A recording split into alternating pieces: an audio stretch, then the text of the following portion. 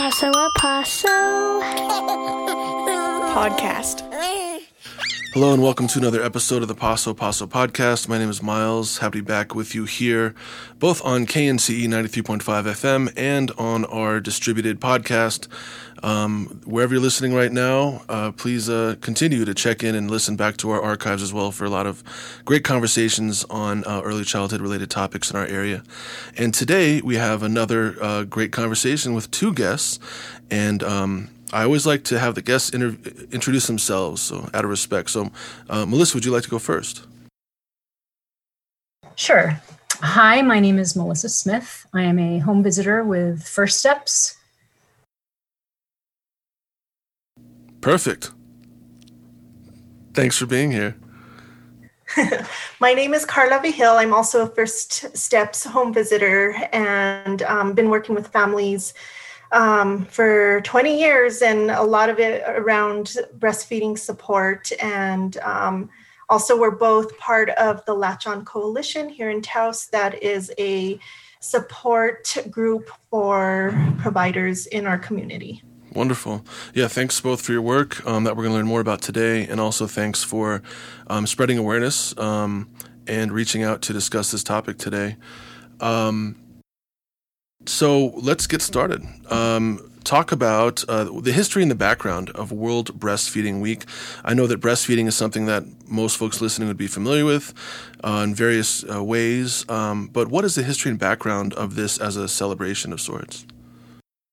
Yeah, so World Breastfeeding Week, it's a global campaign to raise awareness and encourage action on themes around breastfeeding. And so Melissa will talk here in a moment a little bit more about this year's theme.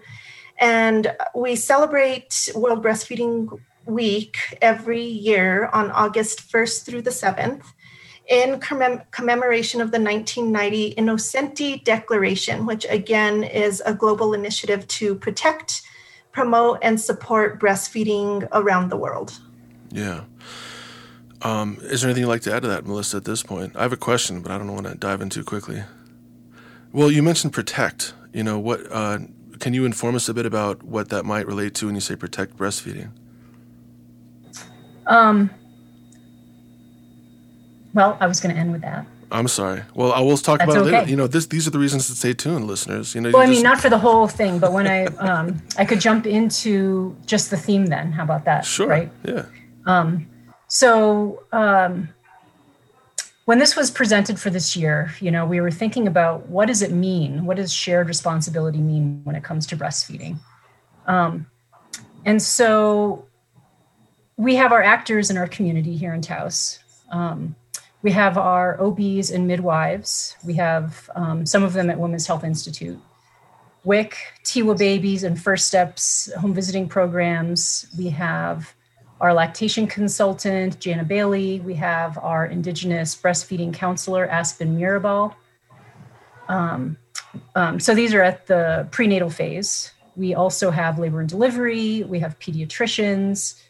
And the ROAMS grant, and Jana Bailey, who's managing that. So the ROAMS grant stands for Rural OB Access and Maternal Services for Northeastern New Mexico. One of the things it does is it's making lactation services available to all women for free for as long as they need in Taos and surrounding rural communities. And so we keep, you know, there's more actors. We have the workplace, we have the family, and we have our community, we have our town and county. So it's a law. Breastfeeding moms are protected by law to breastfeed in public. So that's what I think of as far as protecting breastfeeding. I mean, I think all of the actors are also in place to protect breastfeeding, educating families. You know, breastfeeding is this amazing thing, and there's so many things going on. So we need all these people to be supporting moms and families, educating, providing care. So it's more than, I guess, just the law that protects them. It's all these people protecting the right, protecting information. I mean, there's a lot of misinformation that can go around. So providing accurate health information. I don't know, Carla, what do you think? Oh, go ahead. Yeah, I think that also when we think about protecting, it's the mother-infant dyad that we want to protect so that they have the support that they need to continue their breastfeeding journey. And again, like Melissa said, all of these partners and actors contribute to that. And so whether it's the, family support at home or, talking about breastfeeding in the prenatal period and just, what that looks like even at that point, because baby's not even here yet, protecting the mom and baby when challenges arise and, what does that look like and who can we access for support around that. And so, there's just a lot of players involved, and the more that a family has, in particular the mom and baby, then the more, protection, promotion, support that they have in order to move on through their breastfeeding journey and the way that works for them. Great. Yeah, and it's wonderful, with a lot of these topics, including this one, that our community is one that does have so many various supports. And so, thus far, we've already talked about World Breastfeeding Week, a bit about the history and background, this year's theme, protection of breastfeeding, and something else that also comes up related to this topic is breastfeeding and COVID-19. What would you like to share for our listeners about that? Well, there was a lot of questions around that, especially in the beginning. Is it safe to breastfeed your baby if you have COVID-19? And so what has come of that is the CDC now states that the current evidence suggests that breast milk is not likely to spread the virus to babies. We know that breast milk provides protection against many illnesses and the best source of nutrition for most babies. And so if a mom is thinking about breastfeeding and has COVID, then it is encouraged for the mom to either initiate, if she's just having the baby, to go ahead and initiate that breastfeeding relationship. And if a mom who is already breastfeeding and is concerned about the risks to the baby, that they continue to breastfeed.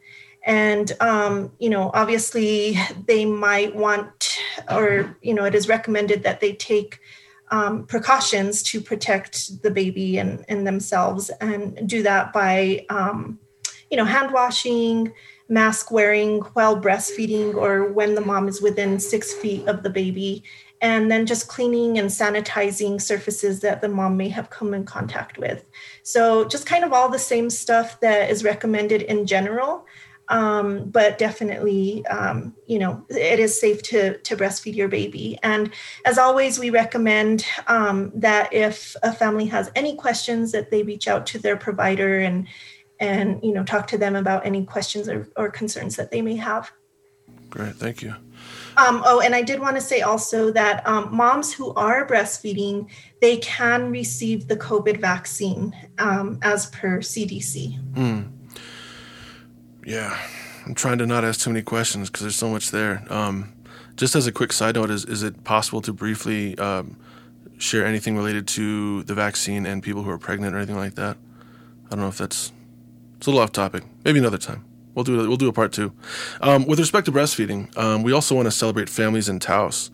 When we talk about celebrating families in Taos here on the show, we try to, we hope that we are providing additional information for families and helping them feel supported. But how would you like to celebrate families in Taos with respect to World Breastfeeding Week? Well, I think, again, after kind of this last year and a half of just the challenges that everybody faced, there were so many, not just breastfeeding, but around work and education and, so many things. We just want to congratulate the families on, the good work that they've done. For those families who were challenged in their breastfeeding efforts or, concerned around that, they did it. They made it through this time. We're still working through it. But, we were isolated, and but not only were there, these challenges, there was a lot of successes. And, again, just kind of recognizing that families have, been through the ringer and still come out, accomplishing goals that they set out to accomplish around breastfeeding, and just having their own unique individual experience. And as a provider, working as a home visitor, it was challenging for us as well. So not just moms and families, but the providers as well. But we found a way, and kudos to everybody who really stuck in there and was available to help in any way and making it work. And so, so we're just really grateful, especially at First Steps, to be able to serve our families in this way. We just look forward to continued collaboration with families, with our partners, and getting the word out about breastfeeding and supporting our families collectively. Wonderful. Yeah, thanks to you both. And in our last minute or so, just curious for our listeners who may have heard of First Steps or may, recently become pregnant or wherever they're at in their journey, how can they get in touch with you all and perhaps ask a question or two, if that's come to mind during this conversation? They can look up our website. It's holycrossmedicalcenter.org/program/First Steps. And they can also call us at our office, and the number is 575-751-5764. And actually, we have, all of our,